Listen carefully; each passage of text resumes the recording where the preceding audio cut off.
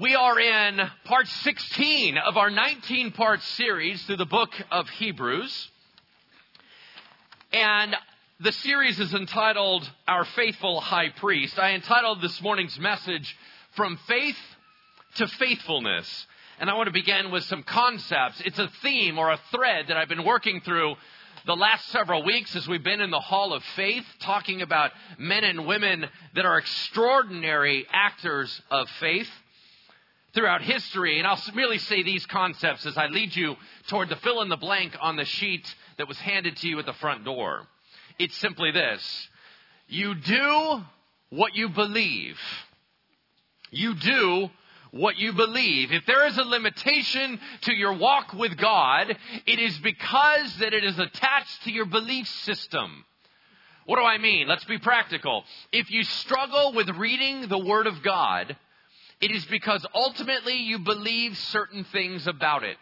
It may be things like, you know what, some of that stuff applies to me, but most of it really doesn't apply to me. I don't know why I need to kill myself trying to read something that sounds a little bit like Shakespeare. I have to go through all this extra effort when ultimately I'm only gaining knowledge. Why do I need more knowledge? I'm already convinced. I already believe in the Lord. So why should I put forth all the effort to daily spend time in a book learning more information?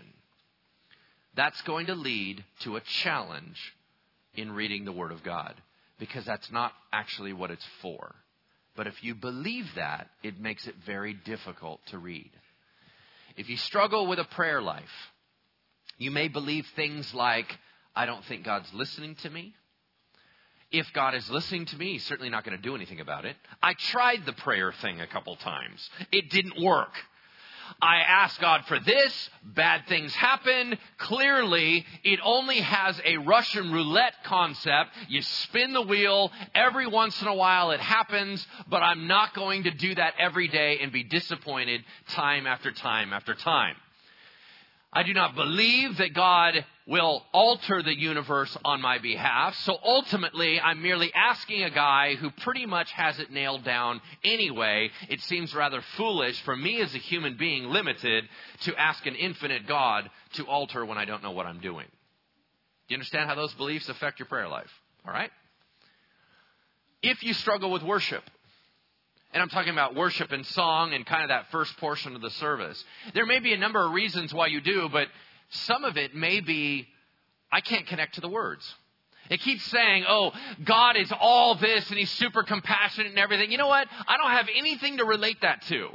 I haven't been connected with God all week long. So now all of a sudden I'm in here and I don't see why me singing a song about something that I don't connect to has any value. I don't understand why, hey, let everybody else sing. Clearly, they're all into it. I'm just not seeing it in my world. God really enjoys music? That's kind of silly. Really? Those types of beliefs will alter how you worship. Finally, if you struggle with habitual sin, it is likely that you ultimately believe that it's not that big of a deal and that God understands. I mean, I do so many good things. The fact that I have areas that are like me areas, you know what? I've earned those. I mean, I've done such a great job. I try to be a good person all the time. And so if there's areas where I'm choking on, it's not like God doesn't know I'm human. It's not like God doesn't get it. So really, I can say I'm never going to be sinless. So there's really no point in me struggling through and trying to break through that. That doesn't make sense. You will do what you believe. Unfortunately, most of us are not willing to put forth the effort to dig down and change what we believe. We just try harder to alter the outcome. Well, I'm just going to strain harder. I'm just going to try more. I'm just going to read the Bible even though I don't care. I'm just going to pray even though I don't believe it works. I'm just going to continue to try to stop and struggle against that sin even though I don't know why it's occurring in the first place. Do you understand why that's futile? If we don't change the foundation, we never understand why there's always cracks in our walls. Does that make sense? Now, if we don't really believe what God says, we won't consistently live a life of faith. We will make erratic choices, live inconsistent lives, which leads to chaotic outcomes and drama. The fill in the blank on the sheet in front of you is simply this. A shaky faith leads to an unstable life. A shaky faith leads to an unstable life. On the other hand, if we truly believe that we are part of the family of God, that we serve the Almighty who knows no limits, that we can partner in the alteration of the universe, that through Him water can become solid, fire becomes air, limitation is illusory, walls tumble down, food is multiplied, miracle babies are born, and people rise from the dead. If that is so, we live with a radically different mindset. Through the Hall of Faith, we have learned about men like Enoch, who knew God so well in such a depraved, difficult, lonely existence that God altered the natural course of humanity and didn't allow him to have pain, sorrow, or death, but merely translated him in peace into the presence of God. We learn about Noah, who built a boat for water he didn't see and a flood he could not even dream of. We learned about Abraham, who left everything he knew to go to a promised land, which he never ultimately owned, had children at 100, and was willing to slaughter his precious child of promise, believing that God could raise him from the dead. Do we live lives like that? That's the challenge for us today. Are we living in such a way that we allow God to dictate our reality, that the limitations of this world are mere suggestions to God, and that He can violate those, alter those at a whim? He makes the rules. He breaks the rules if He wants to. So that which is a limitation to us is not a limitation to Him. Therefore, we are to walk by faith, not by sight. Amen? Turn with me to Hebrews chapter 11. Hebrews chapter 11, verse 23. We're going to go through the end and finish out the Hall of Faith. Talk about some of the most incredible stories in the entire Bible. Hebrews chapter 11, verse 23. Let's read through it. We'll pray about it. We'll go back and tear it apart. Here we go. By faith, Moses, when he was born, was hidden for 3 months by his parents because they saw that the child was beautiful and they were not afraid of the king's edict. By faith, Moses, when he was grown up, refused to be called the son of Pharaoh's daughter, choosing rather to be mistreated with the people of God than to enjoy the fleeting pleasures of sin.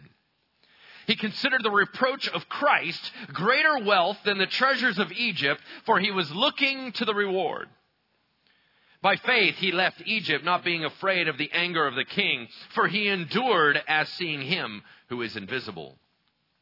By faith, he kept the Passover and sprinkled the blood so that the destroyer of the firstborn might not touch them. By faith, the people crossed the Red Sea as on dry land, but the Egyptians, when they attempted to do the same, were drowned. By faith, the walls of Jericho fell down after they had been encircled for 7 days. By faith, Rahab the prostitute did not perish with those who were disobedient because she had given a friendly welcome to the spies. And what more shall I say? For time would fail me to tell of Gideon, Barak, Samson, Jephthah, of David and Samuel and the prophets, who through faith conquered kingdoms, enforced justice, obtained promises, stopped the mouths of lions, quenched the power of fire, escaped the edge of the sword, were made strong out of weakness, became mighty in war, put foreign armies to flight. Women received back their dead by resurrection. Some were tortured, refusing to accept release so they might rise again to a better life. Others suffered mocking and flogging and chains and imprisonment. They were stoned and sawn in two. They were killed with a sword. They went about in skins of sheep and goats, destitute, afflicted, mistreated, of whom the world was not worthy. Wandering about in deserts and mountains and in dens and caves of the earth. And all of these, though commended through their faith, did not receive what was promised, since God has provided something better for us, that apart from us, they should not be made perfect. Let's pray. Heavenly Father, may we be infused with faith that as we drink in these stories of truth and fact and history, may they show us that our future can be different. That, Lord, that even our present is not what we think it is. Lord, allow us to have eyes to see. May the scales drop from our lenses that we might be able to see the supernatural around us. God, show us the chariots of fire on the hills. Show us your angels that defend us. Show us your love in reality. In Jesus' name, amen. Let's pick it up in verse 23. By faith, believing the unseen, Moses, who's referred to 11 times in the book of Hebrews, whose story is told from Exodus, Leviticus, Numbers, through Deuteronomy, shutting down at the beginning of Joshua, in which you must read. Moses, the big deal in the Jewish faith and in our history. By faith, Moses, when he was born about 1480 BC, about 3,500 years ago in history, when he was born, he was hidden for 3 months by his parents because they saw that the child was beautiful and they were not afraid of the king's edict. Do you remember the story? The story went something like this.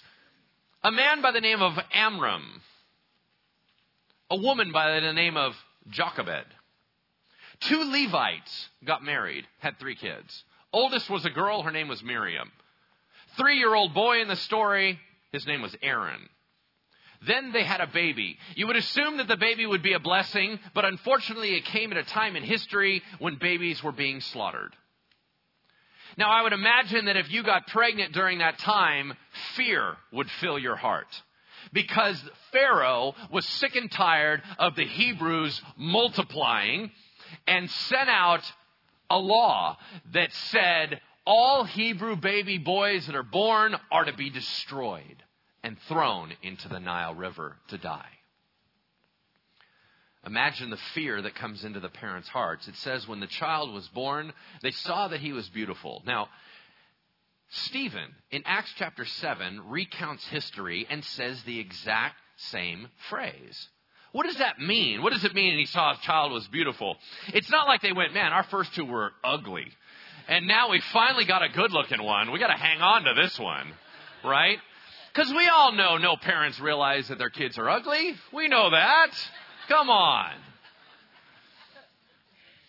What does it mean when it says that they saw the child was beautiful? We don't know. Those are the only 2 references, and they only reference Moses.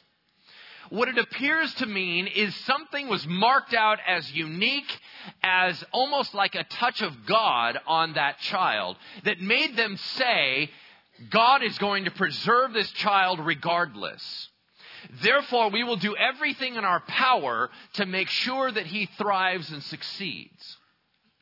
So they come up with one of the most odd and idiotic plans I've ever heard of. They tried to hide him for 3 months. Eventually, they were going to get outed. There's all kinds of folklore about how the Egyptians would find hidden children and all this stuff. I don't have time to get into it, but those are all great things to research. And ultimately, they came up with this plan. Let's put a little baby boat, stick him in the Nile where all the children are to be thrown to die, and let's float him down into the hands of Pharaoh's household. Do we all see how odd that is? He's the one that issued the edict that they are to die. So why they came up with that plan, I have no idea. So they make baby boat, right? And they send it down the Nile, and Sister Miriam is supposed to chase after it and make sure he's not eaten by hippo or crocodile or whatever. That would have made the whole story a lot shorter. He floats down, rolls up on where Pharaoh's daughter is bathing. Now, this is also very ironic because she's in there bathing and a baby floats up. She opens up the thing and immediately knows he's a Hebrew baby boy. Why? Because he's circumcised. Right off the bat, she knows that her dad issued they all die. But now she has one in her hands. Well, that's different when you see the little baby for yourself. I don't know if she could have kids. I don't know what was going on in her life. But for whatever reason, she clung to that baby. Now, Jewish folklore says Gabriel the angel smacked Moses in the ears to make him cry. And you're like, why? He said, because he was so cute that if he would pucker up and cry, she could never let him go. You're like, what? I don't think Gabriel hit the kid. I mean, I don't think that's legit. I mean, I think that's fake, but whatever. Then all of a sudden, a girl pops out of the reeds. Hey. And you're how long have you been standing there? I've been taking a bath this whole time. This is weird. Why is everybody hanging out with me? Do you need someone to nurse that child? Right? Which is just odd. And she's like, you know what I do? And she goes, hold on, I'm going to go get a Hebrew woman. Now, this is awesome. I believe every mom should do this. And here's why. Because then the mom got paid to nurse her own child. That is awesome. How can you work it where someone else pays you to take care of your own kids? God orchestrated, negotiated the deal, and they had a chance to raise up Moses in their house partially while being paid by Pharaoh, and then they handed him over into the palace where he lived for 40 years.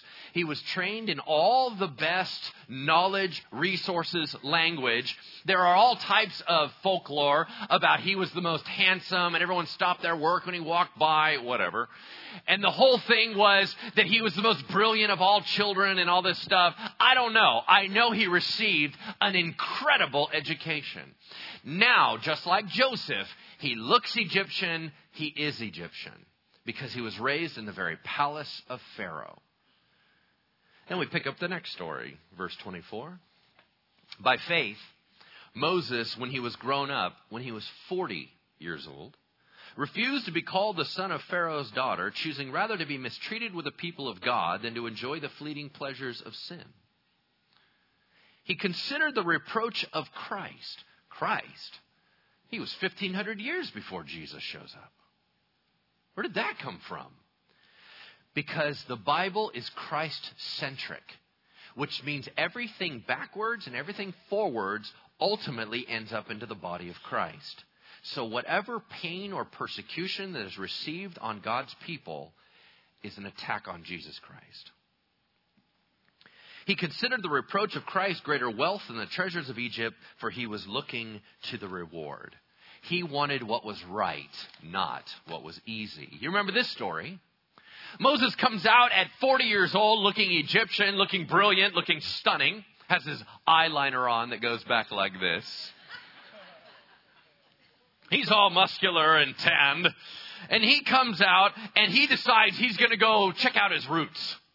So he goes out and he's been looking at these people from the palace for a long time, sees all his fellow Hebrew buddies getting just beaten up by the Egyptians. And his heart goes out to them and he determines, I believe I have a calling on my life. I'm going to do something about this. I will be the deliverer of Israel. Goes up, sees an Egyptian beating down a Hebrew slave. Moses will not stand for it. His anger fires up and he kills the guy and buries him in the sand. Now he assumes no one saw that. He goes back to the palace. I will deliver them one by one. Right?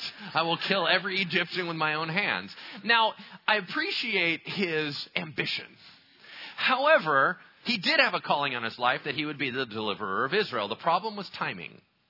Some of you may be given visions of what you will do, and God has you in a holding pattern for the right timing.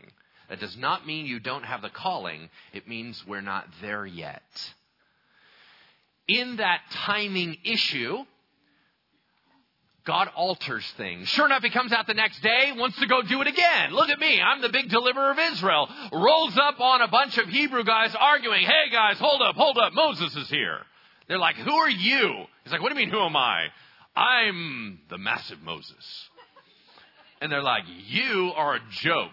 I don't know who you think you are, but for the last 40 years, we haven't been hanging out eating spaghetti. We've been sitting down here having a hard life, getting beat up while you look all perfumed and nice. So quite frankly, I don't want your leadership. I don't want you around me. You need to go. What, are you going to kill me like you did the Egyptian? You saw that? Yeah, we all know. Well, if you know, then Granddad knows. Oh, shoot. And it says, and Pharaoh tried to kill Moses. He will not have that in his own household. Somebody to reject him, resist him, rebel against him, and lead a rebellion of the Hebrew people. And Moses flees to Midian and hides out in the desert. What's intriguing is that the next phrase is 40 years later. By faith, he left Egypt. Now we go, is that Midian? Is that the Passover, the Exodus? You can argue about that. Not being afraid of the anger of the king, for he endured as seeing him who is invisible. But by faith, he kept the Passover and sprinkled the blood so that the destroyer of the firstborn might not touch them. What? Now, if you're new to the Bible, that's weird. That just sounds, who's the destroyer? Why are they sprinkling blood, right? Let me tell you the story. So Moses, now 80, God had him in a holding pattern in the world of nothingness for 40 years till he didn't want to lead anymore. Then God goes, and now you're ready. That's frustrating. Moses, who originally was labeled according to Stephen as he was trained in Egypt and he was mighty in words and in deeds, now 40 years later tells God he can't talk very well. Well, that's intriguing. Was that accurate? I don't know. Now God asks him to go in and lead his people out, gives him the ability to rain down 10 plagues upon Egypt. The last is the most severe. An angel was to sweep through and cause death in all of Egypt, killing the firstborn child in every house that does not have faith. How would they know which houses have faith? God said, Moses, tell everyone to slaughter a lamb, put the blood on the doorframe. Pause. Does everybody get the Jesus references? I don't want to have to go through this, right? Come on, all right. The Lamb of the world that was slain and his blood was put on. Oh, look, it's a wooden beam across the door, just like the cross. Oh, can we see all the tie-ins? Right? All right, cool. We're going to move on. That's a whole nother message. All right? Then whoever had the blood on their door frame, the angel of death would pass over that house and go to the next one. That's why it's called Passover. We do not need to make things rocket science. I love when the description is in the name. What does Passover mean? It means to pass over. Well, there you go. That was an act of faith. Moses, why are we doing this? Because God asked us to. This is weird. Yes, I know. What if we just start all randomly killing lambs and nothing happens? I don't know. I'm not even counting on that. I will tell you this. We're going to do this forever. And they made a lasting ordinance about it the night before it happened. That's a big amount of faith. It says, by faith, verse 29, the people crossed the Red Sea as on dry land, but the Egyptians, when they attempted to do the same, were drowned. You know that story? Sure enough, they get a chance to leave, and then Pharaoh changes his mind, sends his whole army after them. They're caught between a rock and a hard place. We're all going to die. We can't move forward, that the Red Sea's in front of us. We can't go backwards. Here come the Egyptians. And then God moved and took the pillar of cloud by day that was guiding them, moved around behind them, and cast the Egyptians into darkness to make them hold. Meanwhile, the people are scared out of their minds. Moses, his faith translated to the people. He said, guys, hold on a second. God, what are we doing? Hold up your stick. All right. And the wall of water began to pull back. And he said, and we will go through. They all walk through. The pillar of cloud follows them, lures in the Egyptians into the area, and the water closes in, and the Egyptians drown. Well, that was a miraculous event. Here's a place where I need to pause and remind you of something I told you last week. A life of faith does not mean a life of fearlessness. They were scared like you would not believe. I would suggest to you that a life of faith is a life of courage, not a life of not being afraid. You can't have courage without fear. Courage means doing it anyway in the face of fear. But fear's a part of it. I know that we all think that we don't have any faith because we're afraid about stuff. That is not the truth. Faith means even though there is fear, you believe that another outcome will happen. So many of us just go, I must be a terrible Christian because I'm afraid of this or I'm afraid of that. That does not make you a bad Christian. Are there things that you need to conquer? Are there fears that you don't need to have? Absolutely. I'm the king of fear. I get all that. But ultimately, it does not dictate whether or not you have faith. These people were afraid. Almost every story I'm about to tell you moving forward, the Bible highlights out that they were scared when it happened. But that doesn't mean they didn't have faith. They were written down in the Hall of Faith. It says this. By faith, the walls of Jericho fell down after they encircled for 7 days. By faith, Rahab the prostitute did not perish with those who were disobedient because she had given a friendly welcome to the spies.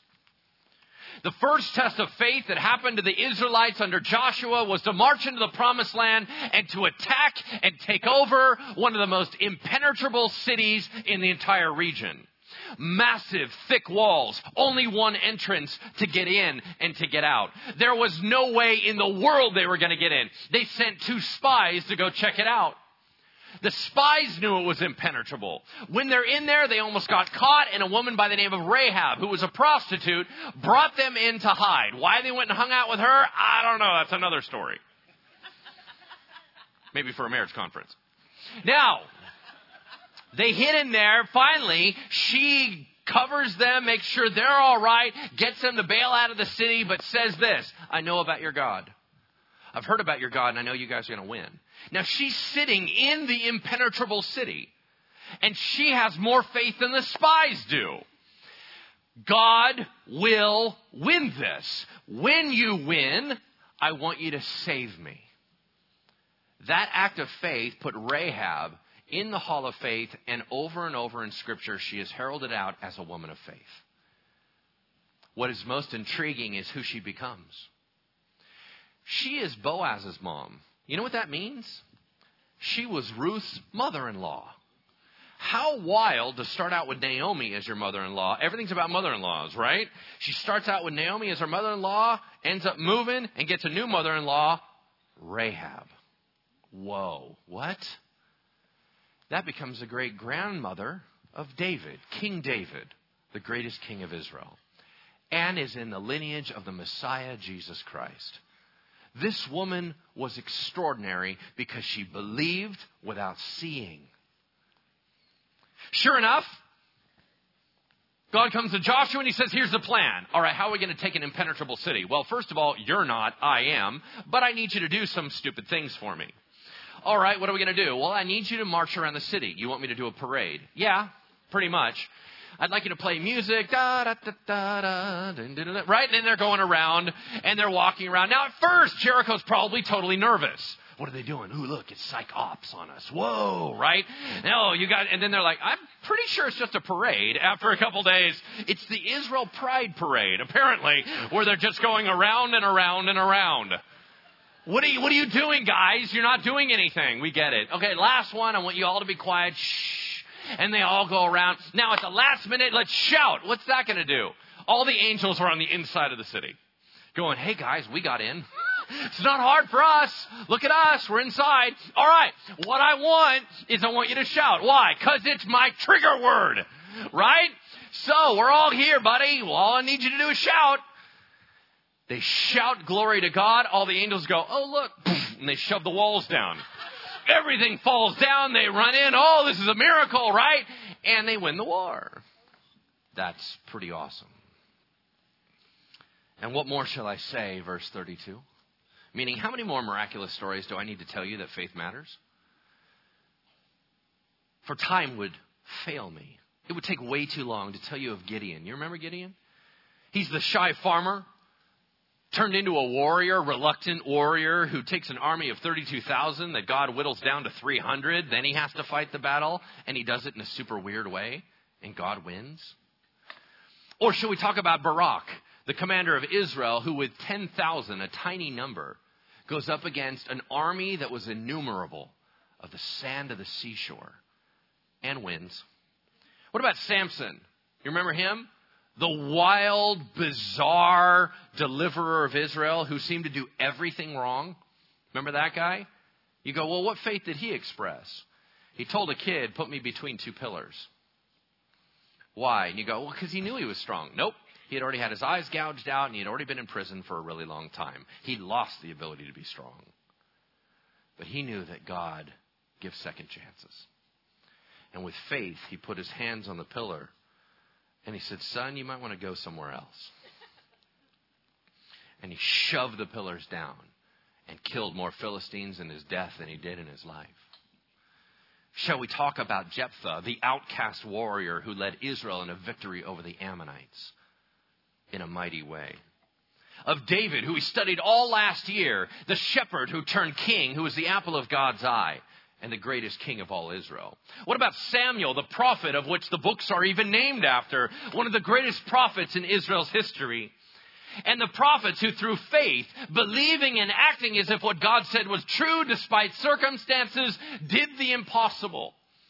They conquered kingdoms like the Promised Land and more. They enforced justice like when the kings cleaned house, due to defying popular vote. They obtained promises. They stopped the mouths of lions. And you go, that's Daniel. I know that one. Right? And Benaiah. And Samson. Why? Because they fought lions and ripped them apart with their bare hands. How did they do that? The power of God. They quenched the power of fire. Shadrach, Meshach, and Abednego. They escaped the edge of the sword on the run like David. They were made strong out of weakness, became mighty in war, and put foreign armies to flight. Like Joshua did on the battlefield as the sun stood still in the sky. Women received back their dead from resurrection under Elijah and Elisha. Both of them raised back sons to life. Some were tortured as upon a rack, the word suggests. And I'm going to get to that in a moment. Refusing to accept release, speaking of martyrs, so that they might rise again to a better life. They were looking at what God wanted, not their creature comfort. Others suffered mocking and flogging. That's all the persecution through history that were beat up and made fun of, like the prophet Micah and the prophet Jeremiah. Even chains and imprisonment, of which has been thousands upon tens of thousands upon hundreds of thousands. They were stoned, killed by their own people. Zechariah the prophet was stoned by the Jews for telling the truth. They were sawn in two. Tradition says that the prophet Isaiah was sawn in two with a wooden saw while alive. They were killed with a sword. They went about in skins of sheep and goats, destitute, afflicted, and mistreated, of whom the world was not worthy, wandering about in deserts and mountains and in dens and caves of the earth. What are all those references to? They're in reference to a period that you're probably not familiar with. So I'll tell you a story. In between the Old Testament and the New Testament are 400 years of what we call silence. However, it is not silence.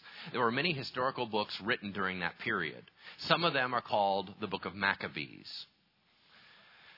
In that period of time, a lot occurred. The story of Hanukkah occurred during that period. In that time, there was a leader that rose up that ruled Syria by the name of Antiochus Epiphanes. Antiochus was a self-obsessed, psychotic leader who wanted to be more powerful and rule more area than he could. He was just above the Israel region, and he tried to run that whole area like a Greek god. He was very into the Greek mindset. All that area hated that. They resisted that. He wasn't a super popular guy. He decides he wants more territory, assembles a massive army, marches down to attack Egypt, and receives a letter in the mail. It's from the Roman Empire. He did not work for the Roman Empire. They were the most powerful force on the face of the earth. They said, I suggest you go home, unless you want us to come visit you and shut you down.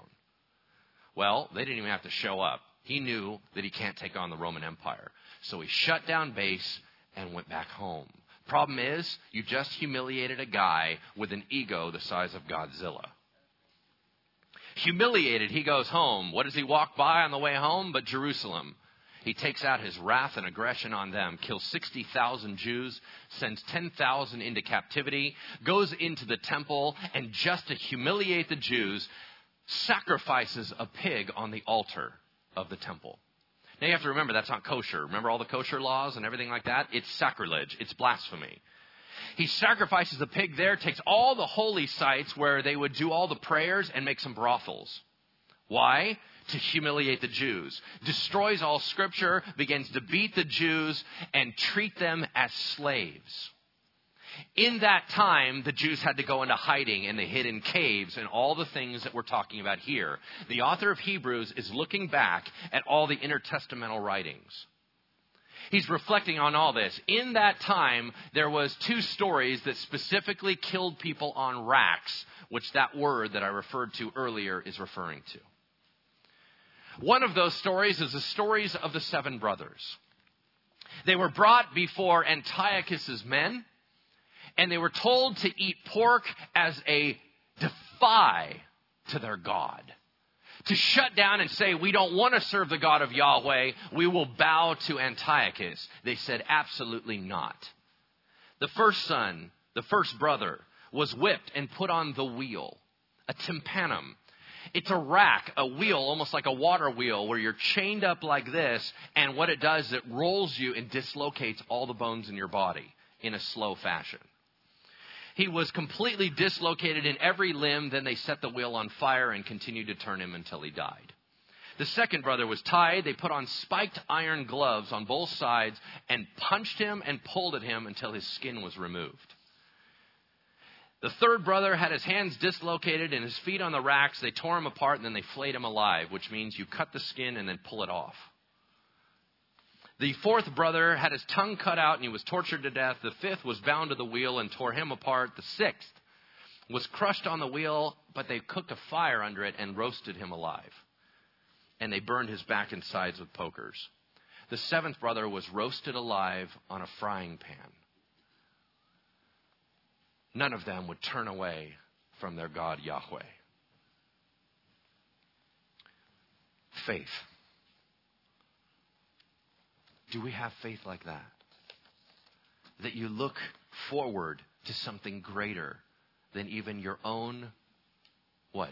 Saving? Protecting your own life? We have a fight or flight mentality, yet faith sees beyond all of it.